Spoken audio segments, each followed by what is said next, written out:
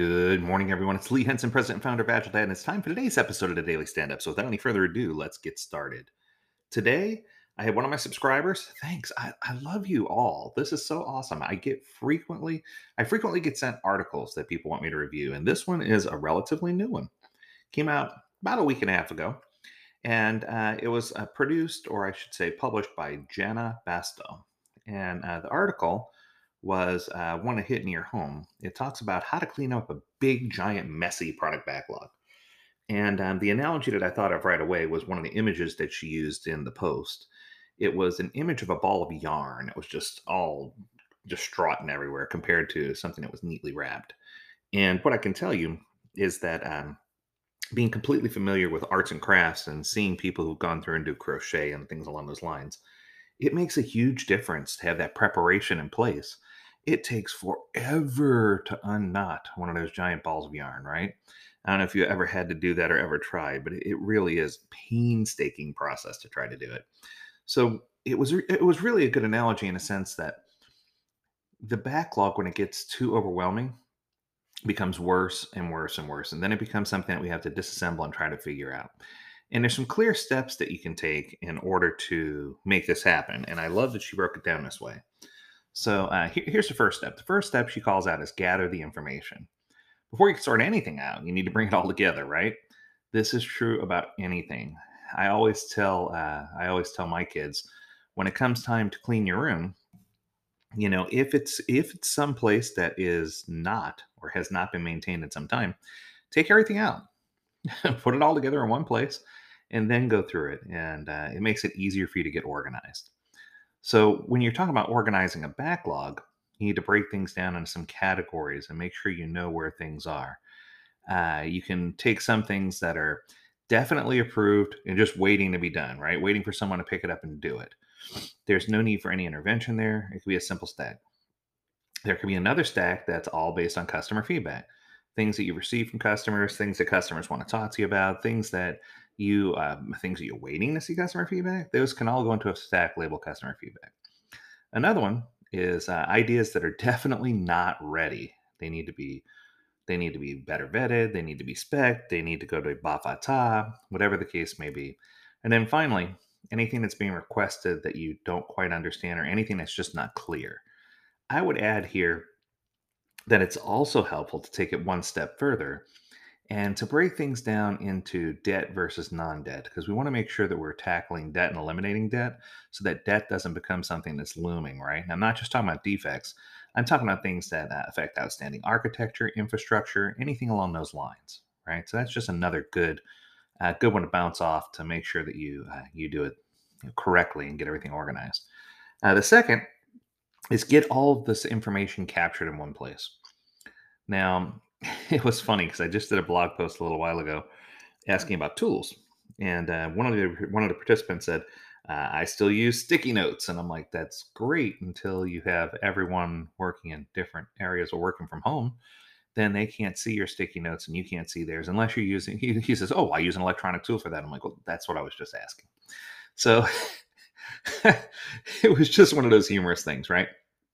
So whether you're using Jira, ADO, Azure DevOps, Trello, whatever you're using, version one, we had lots of good answers there. Even Excel is fine. I want you to get everything into one place that makes it easy to manage.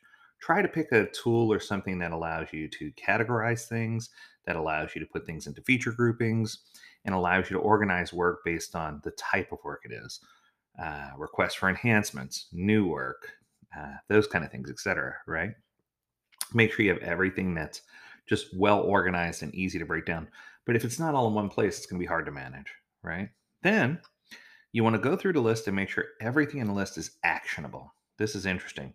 So, this is your triage, so to speak. There's some things that we can mark as known but not resolved. There's some things that we could say these are requests for a future update. There's some things we can do that say, hey, it is a brilliant idea that we need to do research and address later. But we need to make sure that everything in the backlog is actionable in some way, fashion, or form. Um, this could require additional research. This could require some editing. This could require getting other people involved. The point is, you need to take the time to get rid of what I like to call backlog rot. There are items that have been in many people's backlogs for years. I mean, and I always jokingly say the backlog's starting to smell. And it's probably from all that backlog rot you have in there because everything's just wilting away to nothing or rotting on the backlog. And it's just, if it sticks around too long, it probably wasn't a good idea to begin with, right? And that's not to say that you can't go back to it later.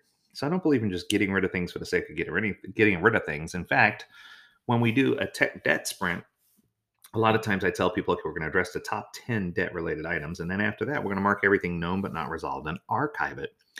And I can't tell you how many people lose their minds when I say archive it. And I said, no, no, no, I didn't say delete it. I said archive it. And when you do that, that's going to give you just a cleaner, more capable, more empowered product backlog that people can easily look at and see exactly what you're talking about. So, the last tip that I'll give you is to make sure that you involve the right people when you're doing this. Now, lots of people will go out and involve the whole team or multiple teams, or they'll involve all the stakeholders, or they'll involve, or they'll try to do it all themselves. The complete opposite, right? And what I can tell you is the strongest presence that you have when you're organizing your product backlog is Pobaf Fatah, the product owner, business analyst, functional analyst, and technical analyst working together so that those analysts can feed information to the product owner so he or she can make excellent choices regarding the backlog and how it's going to be situated. So I feel like one of the keys is to make certain we know who those people are, that they're identified, and that we have the business analyst representing the voice of the consumer, and that they've had ample amount of time beforehand to go through the backlog and put in information that's going to help them make critical decisions or help the product owner make critical decisions based on the information that's there. Same is true for the functional analyst from a strategic perspective, or for the technical analyst from the technical or infrastructure or architecture related, depending on what type of thing you're building. They should be able to put that input in there too.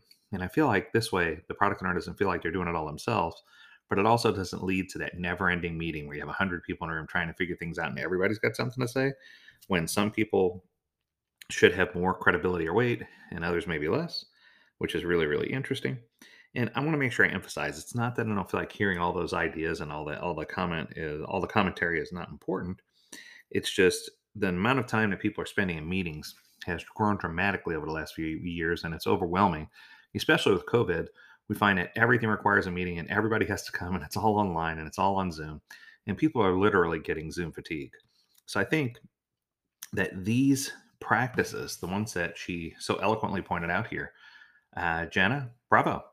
I feel like you have your head around what you need to do with the product.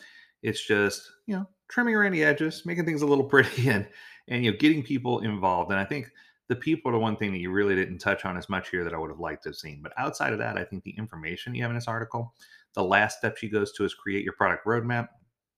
I would argue that based on what's remaining in your backlog, create a roadmap for how you're going to get things completed in sprints. But I don't know necessarily that correlates to your idea driven product roadmap.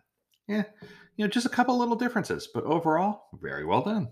So that's going to do it for today. I hope you enjoyed this episode. As always, if you have something you'd like for us to review or cover, feel free to drop us a line at learnmore@agiledad.com, where we'd love to hear more about you. Until next time, stay healthy, stay well, and stay agile, my friends. Do take care.